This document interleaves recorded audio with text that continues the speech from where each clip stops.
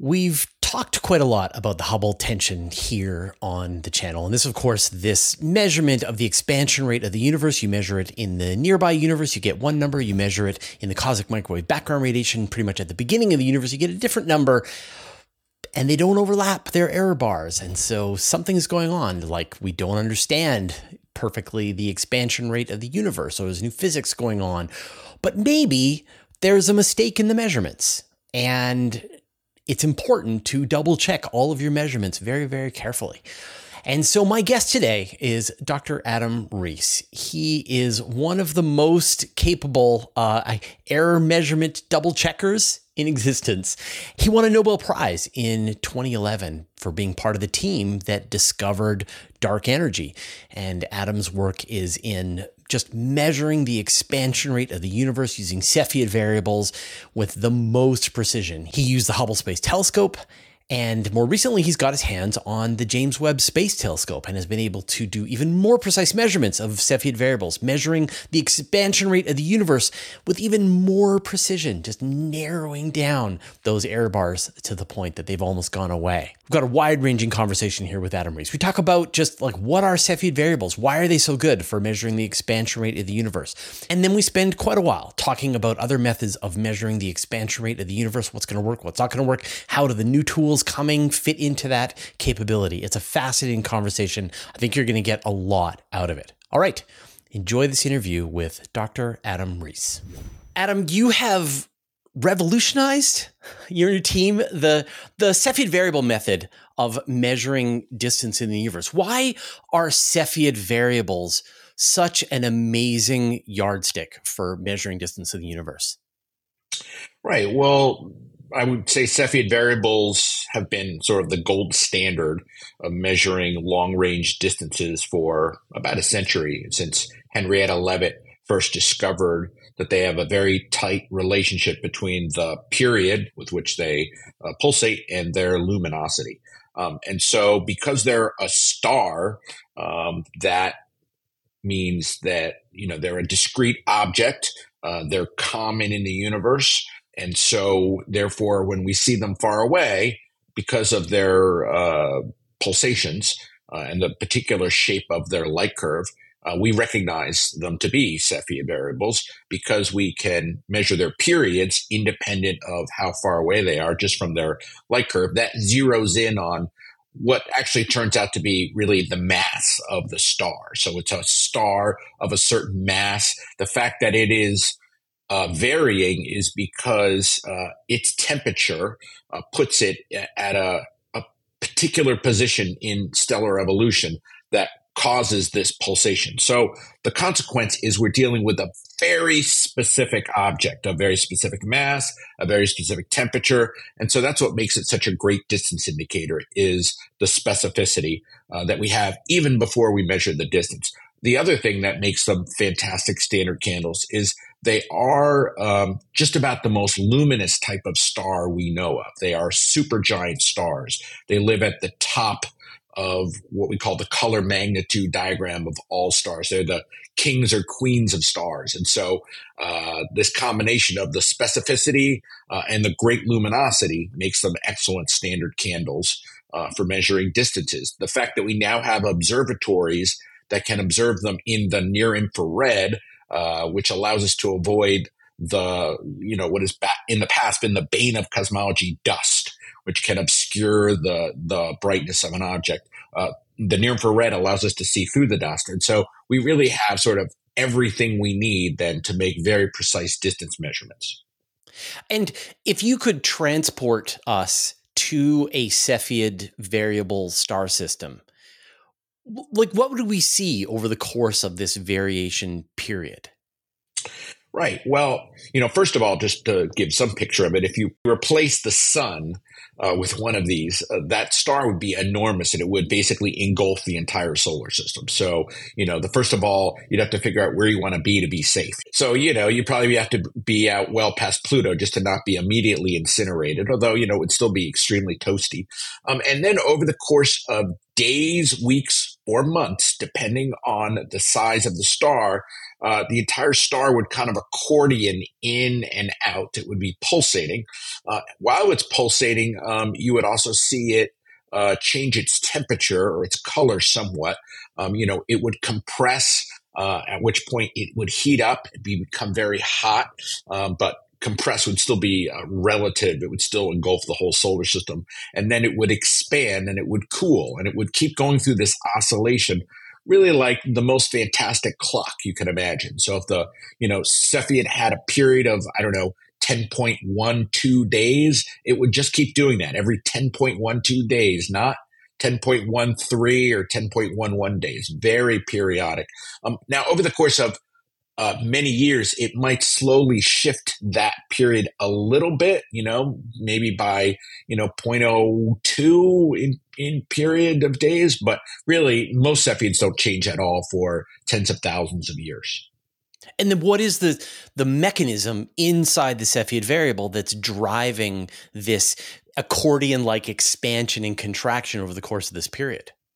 Right. So the star, like any other star, is generating a tremendous amount of energy and heat inside. And generally that energy or heat gets trapped by the atmosphere to some degree, or the inner layers. And so like any other star, there's this exquisite balance between gravity, which is trying to crush the star, and the thermal pressure generated by the heat that's pushing it out. So an ordinary star is in what we call hydrostatic equilibrium. These two forces, the squishing by gravity and the pushing back by thermal pressure, are in balance.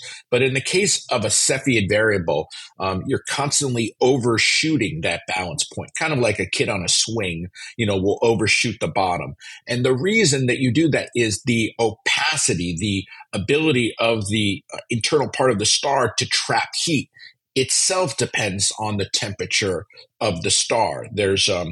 There is generally helium down in the star, and depending on the ionization state of the helium, it may have more or less opacity. And so a Cepheid variable lives around a temperature where the inner atmosphere is right around that transition where helium changes its ionization state. And so when the ionization state makes it more opaque, then it traps in more heat and it's more effective at pushing out the star. And so it'll push it past that balance point with gravity. And then as it expands, it cools again. And so the ionization state goes back to the original. And now the heat is getting out more easily. And so it acts like, a balloon that you put some holes in. Now it starts squishing down again. And so it's constantly overshooting. And that's because, it lives at that kind of Goldilocks temperature down in that zone, and Goldilocks pressure that allows that helium ionization state to change. This is something, I think it's sometimes called the Eddington mechanism, and it goes back to Eddington. This has been understood for many, many decades. And like, how common? Like, these sound extreme. Like, there can't be a lot of them in the galaxy. Right. They're not very common. First of all, it takes a very massive star to produce one. So, generally we're talking about stars that might be a few to 25 solar masses. And then this is a state that they live in for, a relatively short time in the life of a star. As I said, maybe 10 or 100,000 years in that state. And this is a state that only occurs for very young stars. So I would say, a galaxy like ours probably has several thousand of these Cepheid variables, but we're a galaxy with 100 billion stars. So these are truly rare objects, and yet when we look at galaxies far away, they are the most luminous and the ones that are varying. So those are very good. Normally I would say it's a needle in a haystack problem, but these needles are very large and they're very pointy. And as soon as you place your hand down on the stack, you feel them, so to speak. They're easy to find. They announce themselves. And so, when you look at, say, a picture of Andromeda or some other galaxy, like the Cepheid variables are contributing a sizable amount of the radiation that's coming from that galaxy. I wouldn't say a large percentage Mm, of the radiation, but as I said, they are amongst the brightest stars. So as soon as you have, and this is the trick, as soon as you have a telescope that has the resolution to start separating out individual stars, then you can pick them out. When I don't know, we listen to a crowd of people cheering at a football game, it's very difficult to pick out individual voices. So, you could have the loudest person there, but, you'll have a hard time separating them. But once you have enough resolution that you can hear the individual voices, now you're definitely going to notice the loudest ones and pick those out. And so that's what we do. Once we have a telescope, for example, one in space that has that resolution, then we could take a series of images of a galaxy every few days to every few weeks, maybe over the course of many months. And now we could measure the brightness of individual stars over the course of that few month span and recognize the ones that are varying. And they'll vary quite a lot. They will vary by maybe, at visual wavelength, something like a magnitude or, a factor of, 5 to 10 in their brightness. right. And I mean, one of the sort of, we talk about the Hubble Space Telescope, like it's named after Edwin Hubble, and Hubble did his work measuring the expansion rate of the universe, measuring the distance to these Cepheid variables based on the work, as you said, by Henrietta Leavitt and Right. others to sort of Right. lay that groundwork. So it's right. easy. And I would even go further. I would just point out that one of the main justifications for building the Hubble Space Telescope was to measure the Hubble constant by observing Cepheid variables in distant galaxies. So generally, when you propose to build a great new facility, you have a number of key cases or projects where you say, this new facility will allow us to do this specific thing that we could never do before. And before the Hubble Space Telescope launched, the value of the Hubble constant was debated to a factor of 50 to 100. And many people recognized that, the thing that was holding us back was that while we had these Cepheid variables, we could not isolate or resolve them in even some of the nearest galaxies without a telescope with resolution that is enabled by getting above the atmosphere. And so as soon as it launched, there were already a couple of teams in place that had proposed to go out and measure the Hubble constant by measuring Cepheid variables in nearby galaxies. And you said that like between 50 and 100. So that's megaparsecs per second. I forget the number, right? That's the expansion rate of the universe. Kilometers per second per megaparsec. Right. Kilometers per second per Right. Yeah. Right. So it's, every time you go out another megaparsec, that piece of the universe will be moving away from us at another, 50 or 100 kilometers per second. Right. And that's why the more distant things are, the faster they're moving away from us. And that sort of explains this, this universe that we find ourselves in. Right. Now, that's a big error bar, right? Yes, 50 to 100. That's correct. That's right. Right. And so your work as well as others' work was to bring that number down. So tell me how you use the Hubble Space Telescope to bring that number down. Right. So first, I want to point out there was a generation before us, for example, the Hubble Space Telescope Key Project, whose goal was to measure the Hubble constant to 10% precision. And they succeeded in doing that by around the year 2000, using the first generation of instruments on the Hubble Space Telescope. But we recognized our team, was called the SHOES team, started around 2005 with the recognition that in order to learn more about dark energy, which is this, fascinating phenomenon that is accelerating the expansion of the universe, to learn more about it, it would be very powerful if we could measure the Hubble constant to sort of percent level precision, because that would be a great complement to the cosmic microwave background in learning about dark energy. Because after the Big Bang, the universe is expanding, and the cosmic microwave background witnesses essentially the expansion rate at that time, shortly after the Big Bang, as well as tells us quite a lot about the model of the universe. And so if we have the right model of the universe, then you should be able to predict how fast the universe would be expanding today, the Hubble constant from that. And if that prediction doesn't match the most generic form of the model, which is called lambda CDM, which assumes that dark energy is a cosmological constant, then what you're actually doing is probably measuring how the cosmological constant is not exactly what we have in our universe, that we have some other exotic form of dark energy. So when we started in 2005, we were interested in doing that as a complement to the cosmic microwave background experiments, and also realizing that there was a new generation of instruments that was being placed on the Hubble Space Telescope that would allow you to push this method further. So the astronauts installed the advanced camera in 2002 and wide field camera 3 in 2009, and also added near infrared capabilities to the telescope. And so this formed the foundation of sort of rebuilding this process called the distance ladder to try to reach percent level precision. And so as you were fine-tuning your method, you were getting access to this more sophisticated equipment on the Hubble Space Telescope. A completely different team they had the Planck mission. Correct. As well as WMAP. First they had WMAP. They had WMAP, First they had and then WMAP Planck. and then Planck. Right. Right. Gotcha. And they were measuring this cosmological constant within the cosmic microwave background radiation. And you were getting numbers that were kind of similar. Mm-hmm. Yeah. So I would say, around 2005, 2009, our early results were, around 72 to 74, but with sizable uncertainties of plus or minus 3 or 4, and the initial measurements from WMAP, the NASA satellite, was only measuring a piece of the CMB spectrum. They were getting numbers around 70, 71, so everybody was relatively like, this is okay, and things are looking fine.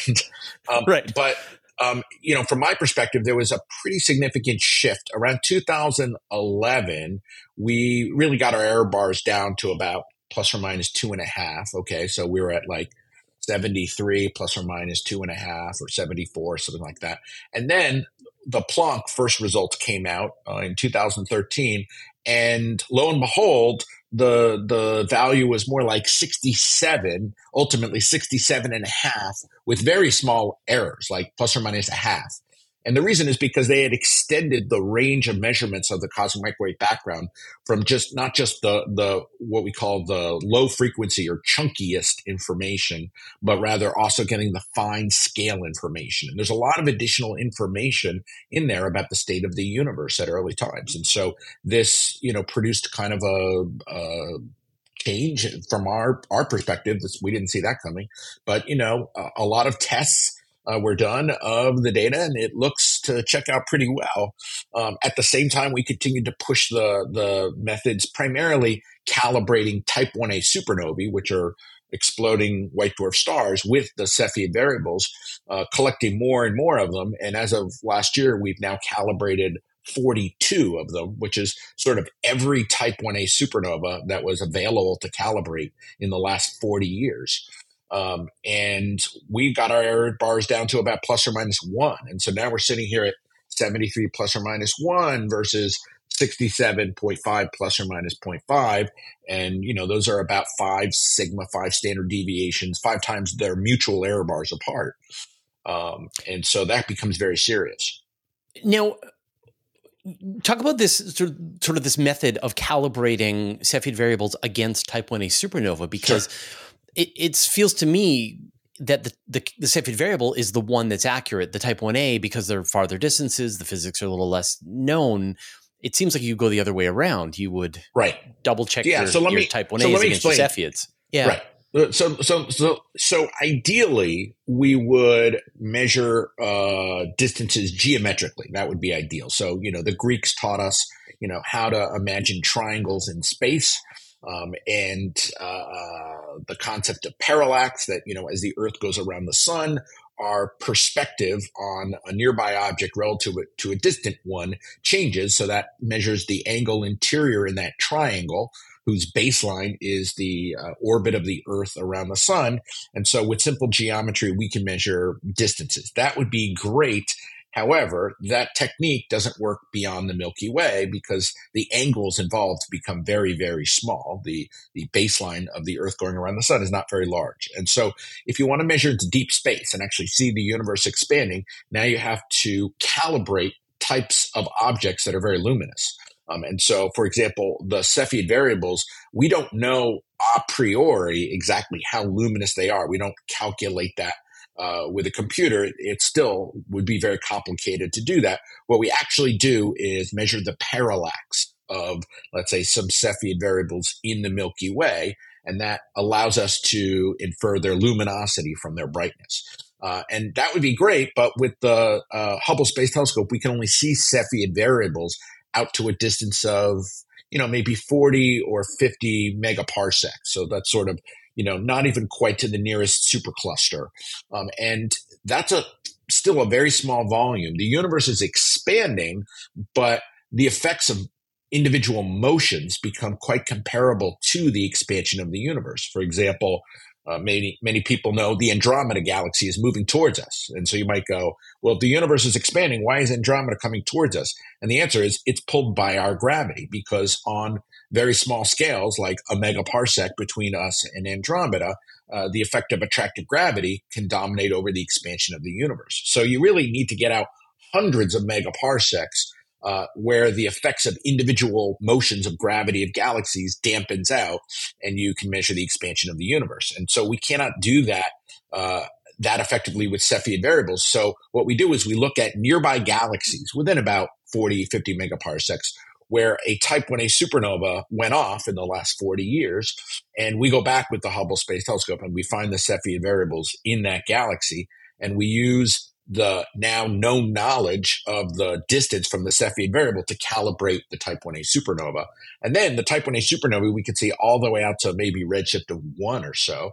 And there's been a lot of work over decades used to calibrate Type 1a supernovae and measure distances. This is actually what I did my thesis work on originally, and was part of the discovery of the acceleration of the universe.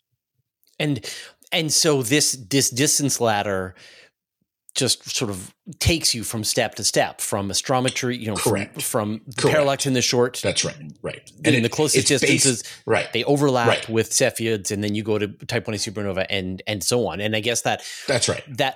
And so if I understand, then Hubble was great, but it wasn't quite able to really do a good job of distinguishing between the proper motion of these galaxies as they're just kind of drifting around or maybe drifting towards us, versus the stuff that's farther away that you could really lock in that expansion. So in the last couple of years, you got a powerful new tool at your disposal, and that, of course, is James Webb. That's right. So let me tell you a little bit about what the James Webb Space Telescope superpowers are and how they play a role in this story. So James Webb is a much bigger telescope, and the resolution of a telescope in space, if it's well built, is mostly a function of the size of the telescope. Also, James Webb is a very cold telescope that's optimized to work in the near infrared, where we want to observe Cepheid variables because then we can see through the dust.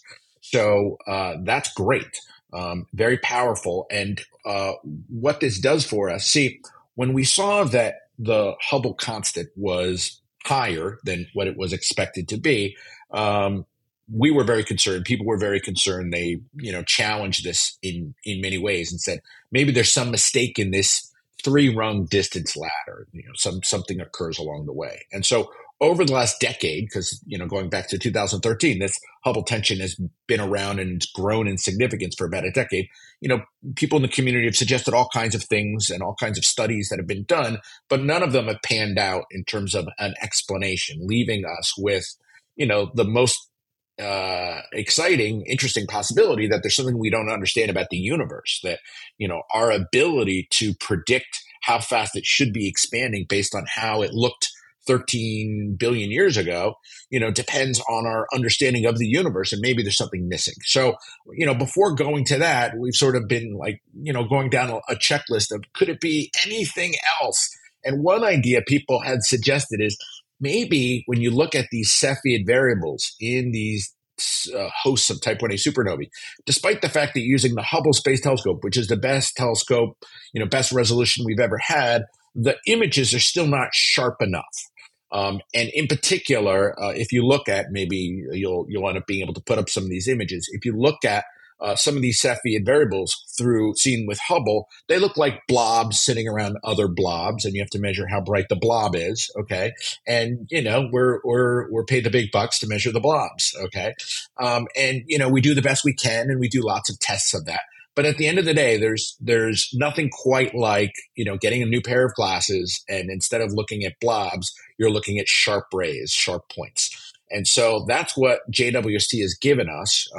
And in a couple of papers over the last 6 months, my colleagues and I have re-observed the known Cepheid variables that Hubble observed now with the James Webb Space Telescope. And we picked the galaxies that were richest in Cepheids, that had the most Cepheids, so they would give us the best statistics.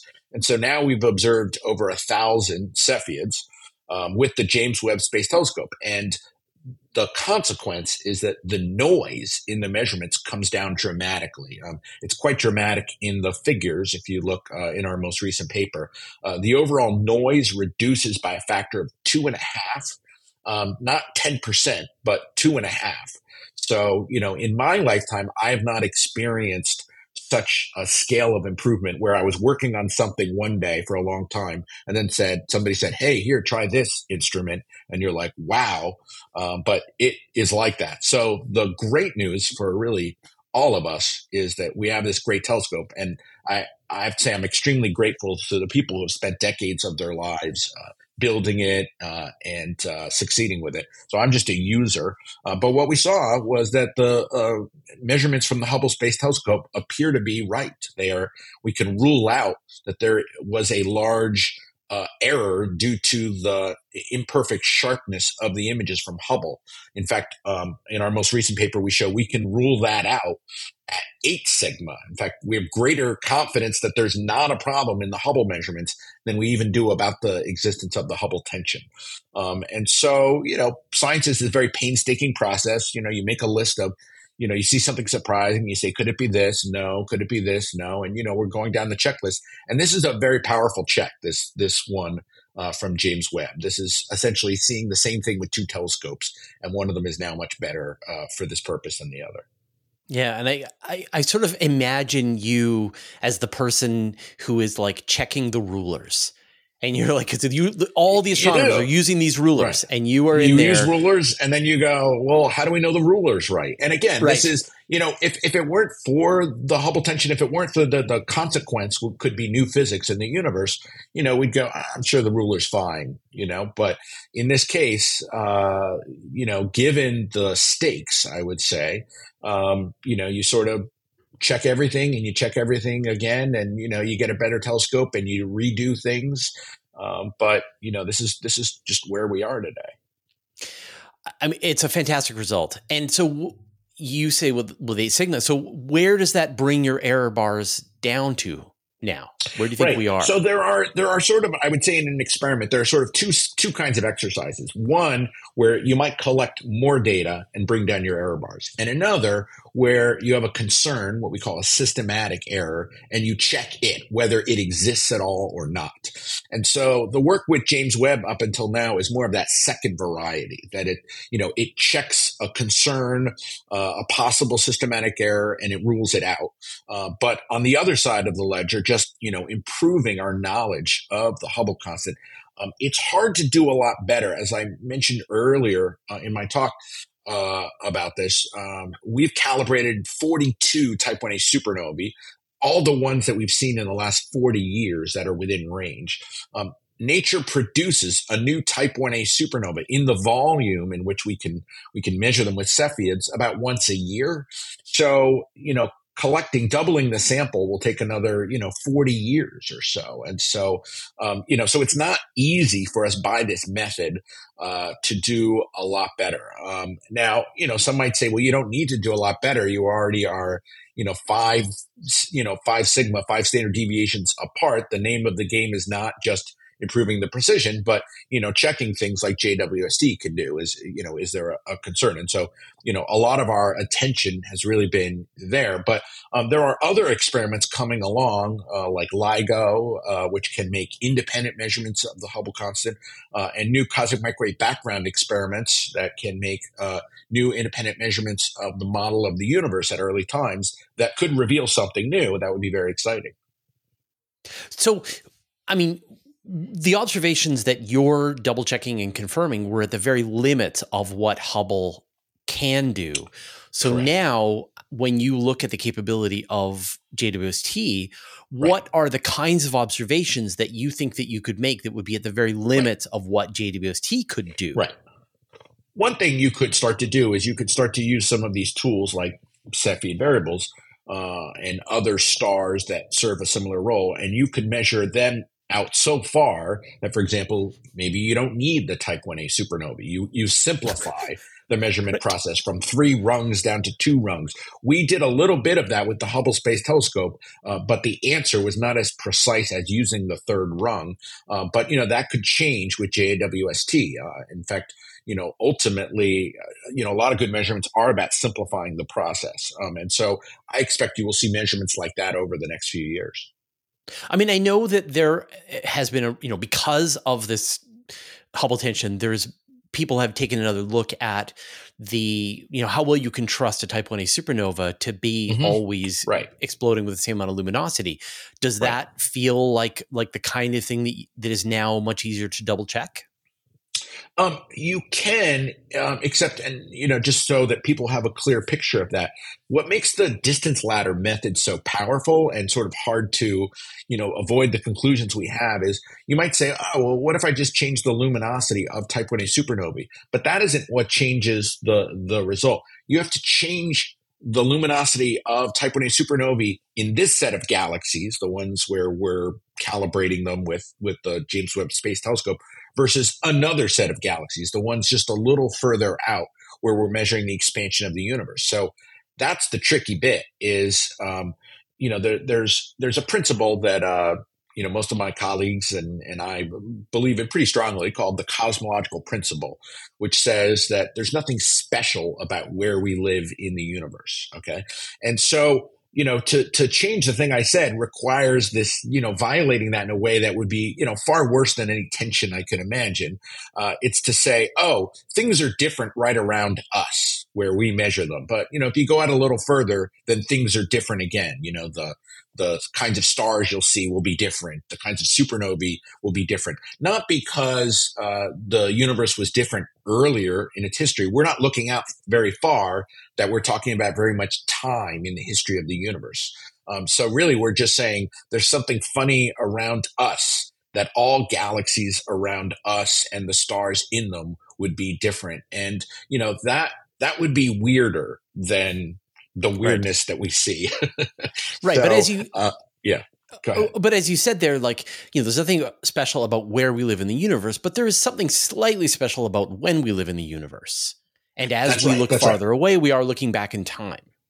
Right. So if we were talking about, out to redshift of, 1 or a half, we'd be talking about billions of years in the past. And, the universe can and probably is somewhat different then. But when we measure the Hubble constant, the expansion rate of the universe, we're comparing between, supernovae that are calibrated at a redshift of 0.01 to the ones that we see at redshift of maybe 0.03 or 0.04. And so the difference in time is just, 100 million years. And so that's not very much time. All the galaxies, all the universe around us out at a redshift of 0.03 looks just like the universe does today. That's very little what we call look back time. And so nobody's ever seen evolution of the universe on that recent a time scale. Now, I've done interviews with people who have worked with the Planck mission, and they are just so happy with their result and the precision of it. Yeah. And their number. It's beautiful work. Yep. And your number are different numbers. Right. And so what's where going do on. we go from here? Right. Well, what do you think is the viable strategy to solve this? Right. So the most important thing for people to understand when they hear that these are different numbers is that we're not measuring the same thing. So we don't require them to be the same number unless we really understand the universe well. And so we can tell you a story that goes from the beginning to the end and with sufficient precision that it can predict one number from the other. And so, if you're an optimist, you might say, your number's only 9% different than their number. Over 14 billion years, that's like threading the eye of a needle from the other side of the moon. I mean, it's a long way, and this extrapolation based on physics that is kind of not that well understood with dark matter and dark energy, it's pretty good, but it's not exactly right. And so what we need ideas, we need new theories that could explain this, and we need, of course, more measurements. We need to measure particularly different things. It'd be great if we can make very precise measurements at intermediate times in the history of the universe. So there are new missions coming along, like a Roman space telescope from NASA and the Rubin Observatory. There's the European Euclid Observatory that are going to measure the expansion history of the universe between essentially now and high redshift. And they will tell us, are there any funnies or kinks or, differences that occur there relative to the cosmological model? Likewise, one of the favorite ideas for solving this Hubble tension is to change the universe before recombination, before the cosmic microwave background radiation gets out. It's sort of like changing their ruler. Their ruler is essentially the physics of the early universe and how a wave can propagate in the early universe until the universe becomes transparent. And the size of that wavelength, which is called the sound horizon, the distance that fluctuation can travel before the universe becomes transparent, that's their ruler. So if you change the physics of the universe before recombination, you change the size of their ruler, you might solve the tension. But you have to be very careful, because if you do it in a way that is too much or too crude, or it will leave other signatures in the cosmic microwave background that maybe are not seen. And that is the case. There are many solutions that have been posited, but they will lead to other features in the cosmic microwave background that are not seen. But the flip side of that is, as we get better data from the cosmic microwave background, we might see features or signatures that are not expected that actually point to the existence of some new or additional physics before recombination. So it's there's a lot of discovery potential, I would say, over the entire cosmic history that might tell us something more about this. Yeah, I mean, I know that there's indirect evidence, say, of a neutrino background in the cosmic microwave background radiation. There is the baryonic acoustic oscillations that connect that original universe to the large-scale structure of the universe that we see around us today. And so any slight variation that you want to make to that is going to ripple out literally into the universe. And so you've got to account for all that if you're going to tweak one little variable back in the beginning. Right. But, by the same token, what we're trying to do is we're trying to predict, based on how fast the universe was expanding shortly after the Big Bang, how fast it should be expanding today. And that requires understanding dark matter and dark energy, whose nature we don't really understand well. So what we do is we take the most vanilla guesses about them. In the case of dark matter, we say, okay, let's assume that it only has gravity, that there's no other force we have to worry about. There's no interactions. There's no collisions we have to worry about. We'll just ignore all those things. For dark energy, we say, we don't know what that is, but let's say it's static. It doesn't change over time, and that it's always had this strength, and that it is the cosmological constant. And whenever we compare the results from Planck, let's say the CMB, to what we measure locally, that's what we're doing, is we're saying, take all the vanilla guesses. And when they don't agree, what we're saying is maybe one of those vanilla guesses is not right. When you think about these standard candles and yardsticks, I mean, we talked about the parallax method leading to Cepheid variables leading to type 1a supernova, but there have been dozens of yardsticks proposed. Right. And some are really creative. Like I really Yeah. like ideas about looking at quasar light moving through intervening Right. gas. There's all these kinds of ideas. Which of these do you think is going to be most powerful to fill in that missing middle? Right. It's funny. It's with technology, we can invent new technologies. And so, maybe in the future we'll have, some incredible thing, hovercrafts that we didn't have before. But, we don't invent new types of objects in space. This is an observational field. We sort of have the zoo of things that are out there. And so what we really rely on then is somehow understanding them better in a way that means that now suddenly it's a much better understood object. So when you see it far away, you can tell how far away it is. So it's tough to beat the Cepheid variables and the Type 1a supernovae because they are the most luminous. The Cepheids are about the most luminous star that exists in sort of a galaxy. And the supernovae, Type 1a, are about the most luminous state that maybe a star becomes for a very short period of time. But what's so beautiful about the Type 1a supernovae is they explode right around the Chandrasekhar mass within, some modest variation of that. And so that's a homogenizing factor that produces a great standard candle. What's difficult with the quasars is they come in such a range that, it's very difficult to standardize them and end up with something that's very precise.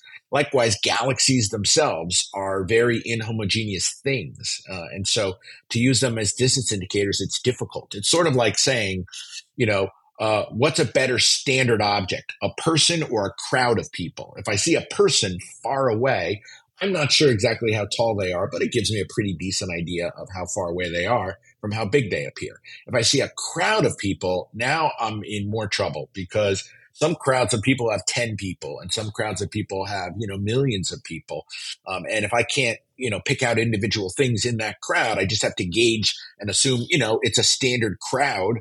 If I try to make some estimates based on that, I'm going to be pretty far off. And so many standard candles that we use, distance indicators, are good because they tell us something about their nature that allows us to understand them very precisely. So we see one far away, we make a precise measurement. Many others have not been. On the other hand, the advantage of quasars is they're the only game in town at redshifts, 5 to 10. They're the only really luminous thing that you could see well. And so unless JWST can actually start finding supernovae out at those redshifts, which is possible, it just hasn't happened yet, we don't have many other options. Of course, gravitational waves are another option.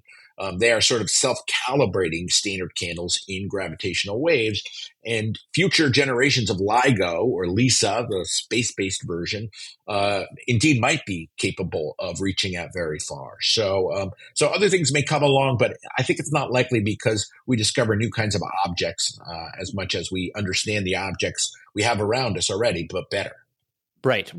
And I can sort of see that problem with Webb because, like, if you knew where to look, you could probably see a brand new Type 1a supernova going off in a galaxy. Right. But the problem is that you don't have James Webb's looking in every direction all the time to catch those supernovae going off to know to look. So it's got to be accidental discoveries of these while you happen to be observing some galaxy. Right. Yeah. Right. Like, a typical galaxy might have a Type 1a supernova once a century.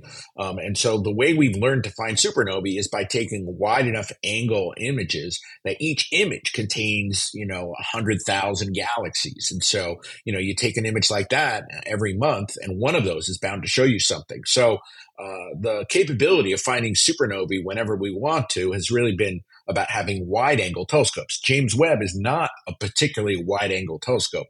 It's more of a narrow field for follow-up investigations or, studying very, very distant objects. And so, it will take a lot of time from James Webb in order to find supernovae.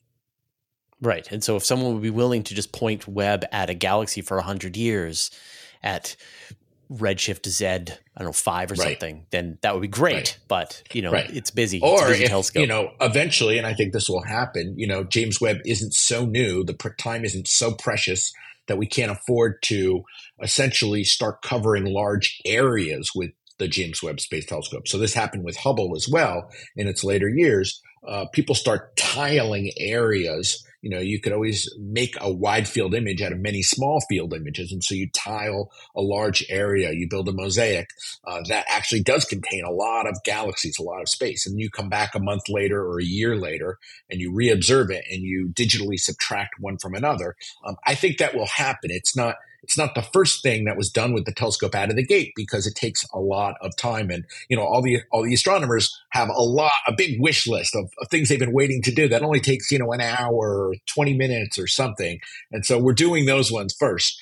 But I think the next phase will come pretty soon here.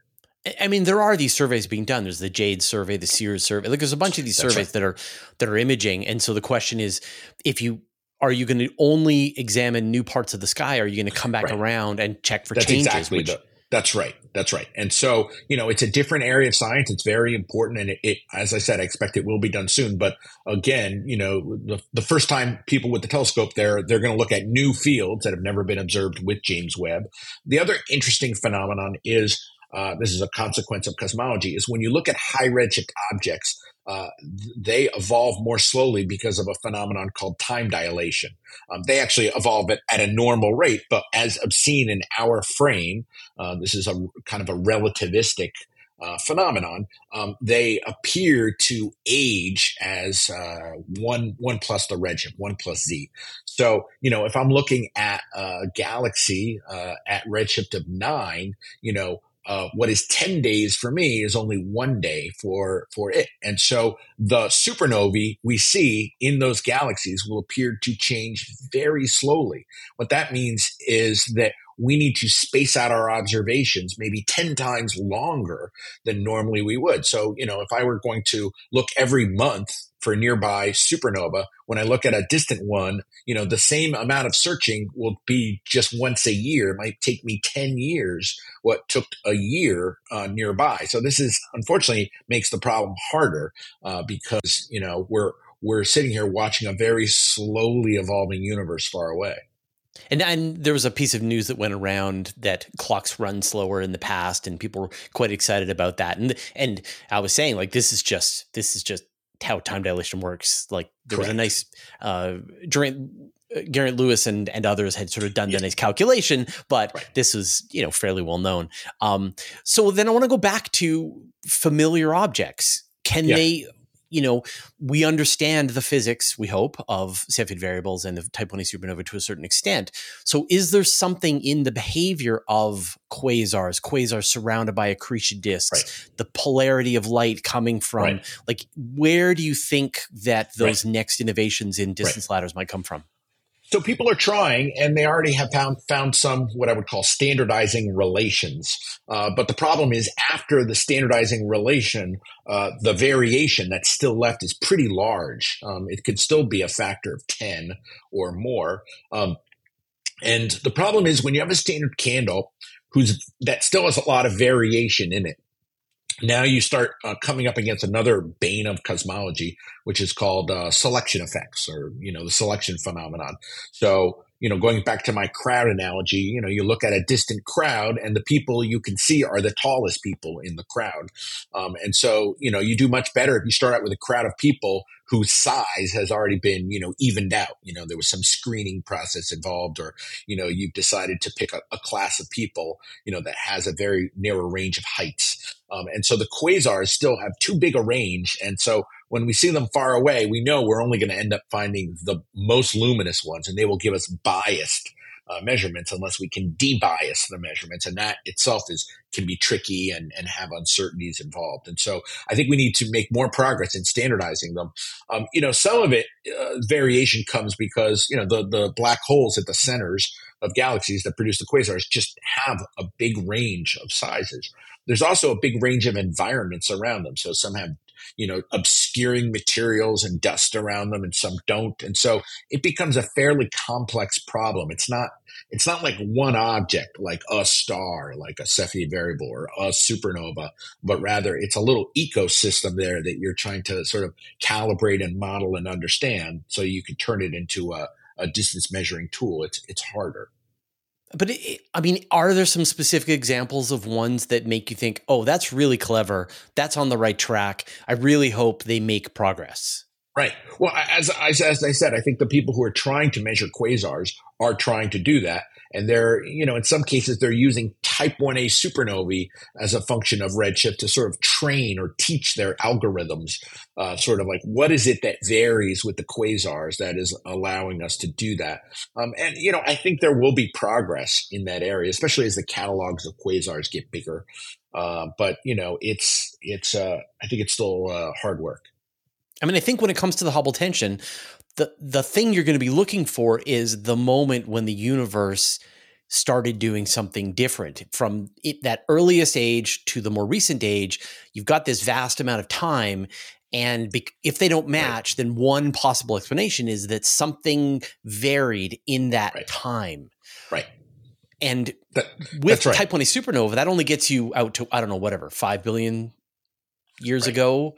That's right. That's right. Maybe redshift 1 or 2, maybe with the James Webb Space Telescope, we'll start getting out to redshift 3. But, our ambition is to be able to look back as far as we can. I mean, there's a part known as sort of the dark ages, not, our dark ages here on Earth, but in the universe, sort of after the cosmic microwave background gets out at redshift of 1,000. And then, before the first generation of stars and galaxies really light up. And so there will inevitably be some region that we can't really observe, but, hopefully nature won't be as mean as hiding its secrets in our blind spot, literally. So it came up with quantum mechanics. So, that's right. That's right. Yeah, nature does not play fair. Right. God, what was the expression about God doesn't play dice or throw them where we can't see them? Or sometimes he does. I don't know. But anyway, in our case, we hope that the critical measurements are available to us. So, I mean, we're so early on in this process, and I think it has generated a lot of excitement among astronomers because you've got this genuine mystery that is quite fresh and exciting. And so then that drives funding and proposals and time on telescopes and things like that. And so which kinds of searches do you think will be most effective? Like with limited resources, where should astronomers be spending their brain power to try and solve this problem, do you think? Right. Well, I think, sort of going through the recent chronology of it, there was this sort of, first discovery of the phenomenon, whatever is causing it. And then there has been a lot of follow-up of, let's check things. So I think the checking phase is starting to come to an end. I mean, we're never done checking. So, I can never say there's a day on which we go, stop checking. But, I start think, imagining. So, but, after you go through a few iterations of checking, it becomes less and less likely you're going to find something. Then there's an element of time involved. It's been, years of seeing this. And so, people, particularly theorists, have been coming up with ideas. And many of those ideas don't check out. So, those are ruled out. But now there's a handful of ideas that are like maybe that make some predictions of what we should see. And so now I think we're soon starting the phase where we go chasing those predictions. So, the next generation of cosmic microwave background experiments are about to start or are near starting. The Simons Observatory and S4. There are new cosmic microwave background data sets. So I think looking for hints of new physics before recombination is a whole element of this story that is very important. Even if, they don't find this thing, that's a very important study to do anyway. There are as I mentioned briefly, there is this whole parallel way of measuring the dark universe now with gravitational waves. And so looking for distant kilonovae, these are in-spiraling neutron stars with an optical counterpart whose gravity waves you measure, that will be an important part of the story. Another profound aspect of all this is it affects how old we think the universe is. And so if the universe really has has had the lower Hubble constant, the one we see from the cosmic microwave background, then it's older. It's the number we often say 13.8 billion years old. If it actually has this higher Hubble constant, and we've been sort of miscalibrating the cosmic ray background, the universe could be a billion years younger. And so, I expect, more studies. It's a little harder, but studies of the age of the universe, the age of objects in the universe, that's a whole other, it's probably harder because, it involves theoretical modeling. It isn't just a measurement process. But that's something that can be done, and I think there are some promising avenues as well there. Other tools, there are other kinds of stars, red giant stars, asymptotic giant branch stars, other things. They don't live quite as high up in the color magnitude diagram, the hierarchy of stars, but they're still luminous enough to see with the James Webb Space Telescope. So there's work going on there that I think looks very promising. It's a very kind of interdisciplinary problem, I would say. It's not like I can tell you, oh, once we do this experiment, it will solve it, partly because we don't quite understand what's causing it. But I think this kind of interdisciplinary nature of collecting, new ways of looking at the universe is likely to either address this or maybe even tell us something new. I think what people often don't appreciate is we're not very satisfied with where we are, even without this Hubble tension. Dark matter and dark energy make up 96% of the universe, and we don't really understand them. And we sometimes lull ourselves into kind of a complacency by saying, well, it's dark matter and it's dark energy. But those are words, and the words, have a very, I would say naive story behind them, with a lot of physics we don't understand. And so I think if we are in that state of not understanding, we need to be looking at new phenomenon and new measurements anyway, because we need to put some more meat on the bone of the understanding of dark matter and dark energy. Even if the Hubble tension is or not related to it, I'm very hopeful that we get some more clues about those. But I mean, we think about the generations of the telescopes, and James Webb was initially designed as a next generation telescope. I'm sure when John Mather was planning out the capabilities of James Webb, he wasn't thinking like, oh, Adam's going to love this when he wants to make some Cepheid variable measurements. No. But it turned out that it was perfect for this job. And so this Hubble tension is relatively new, say maybe within the last decade, that we're starting to really understand the consequences of it. And yet all of the instruments that are coming online, both in terms of the giant telescopes on Earth, Vera Rubin, the space-based telescopes that you mentioned, even the next generation stuff that's in the works, like, say, LISA, that just got approved yesterday, that I'm recording this. These are all maybe answering last generation's questions. Right. Do you think there's an instrument needed to, if you were to sort of envision the perfect instrument to solve the Hubble tension, what would it be, do you think? Right. So I think one of the reasons we've been fairly successful in space-based astronomy over the last few decades is we sometimes we build a small targeted mission to do a certain something, Planck or WMAP are great examples of that. But then sometimes we build facilities with a broad range of capabilities. And the broad range of capabilities then can address whatever problems come up while you're building the telescope, or what's most relevant at the time you launch it. And then, we have a time allocation committee that awards the time and what to do with it sort of year by year as we see what's going on. And so, that's what has allowed, Hubble, the telescope, or James Webb to be very relevant.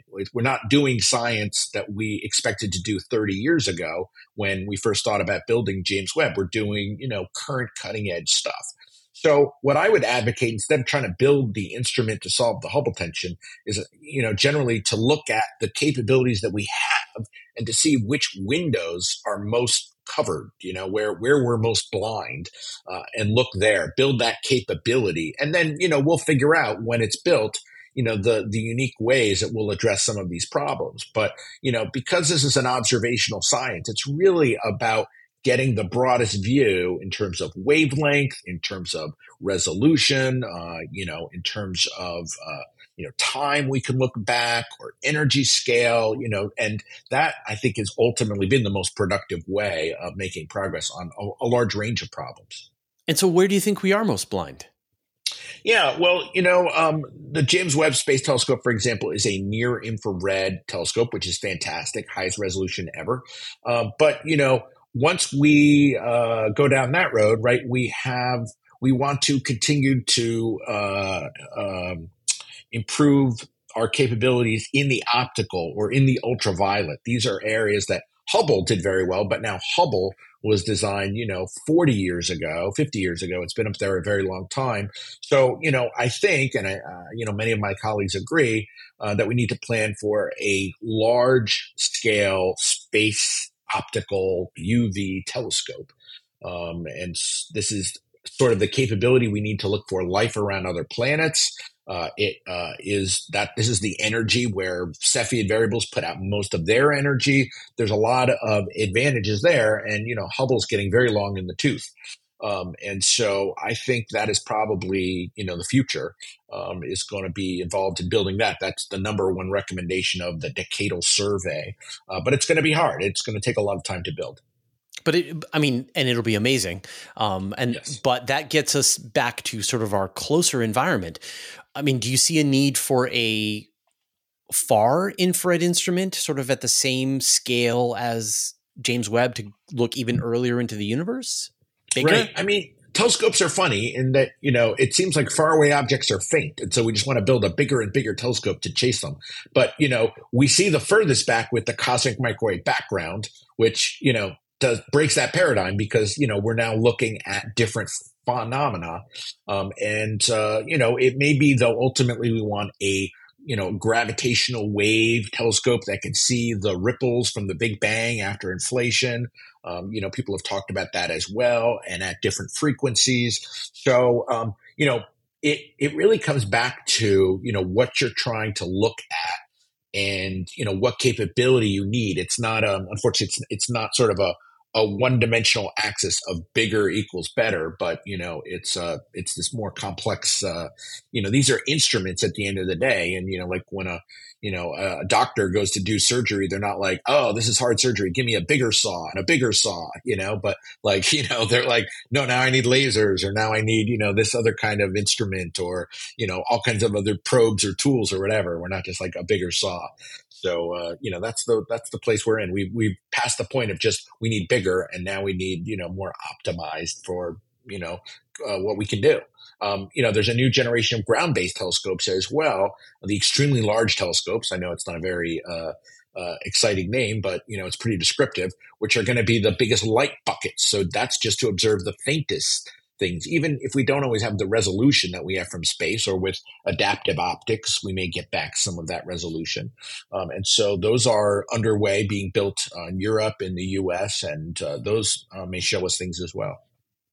So just like a lot of glass would be great. A lot of glass. Yeah. Adam, what are you obsessed with right now?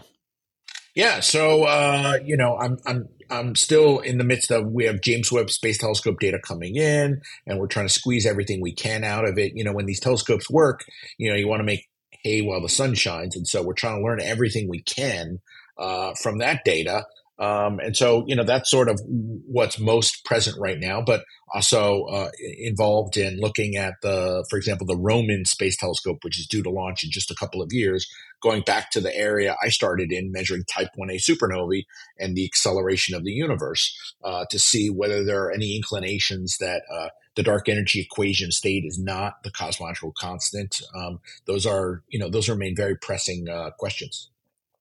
Well, can you get a second Nobel Prize? Like if you solve if you solve that, right. Will they give you another one? How does that work? Right. I think it's unlikely. I think maybe literature or economics would be more likely. Right. Okay. You got to branch out into some other field. Right. Well, Adam, right. It's been a pleasure talking to you, and it's so great to hear sort of the story from the person who made a lot of the groundbreaking discoveries in this field. And it sounds like an exciting time. You do sound a bit like a kid in a candy store with the most fun tools available to you, not to mention the ones that are coming shortly. So I'm guessing you're going to be very busy for the coming years. And I just want to take one moment just to say, that there's a tremendous team of people who have built these telescopes, and other teams who are using these telescopes to as much or better productivity than we are. And this is really a community's effort to understand, the universe around us and these surprising phenomena. So, it takes a cosmic village to do this. And I think that ours is very fortunate to have the facilities we have right now. Well, thank you for your time. I hope you enjoyed that interview with Adam Rees. I know I did. It was amazing. And I'm going to talk some more about my sort of thoughts about this interview. But first, I'd like to thank our patrons.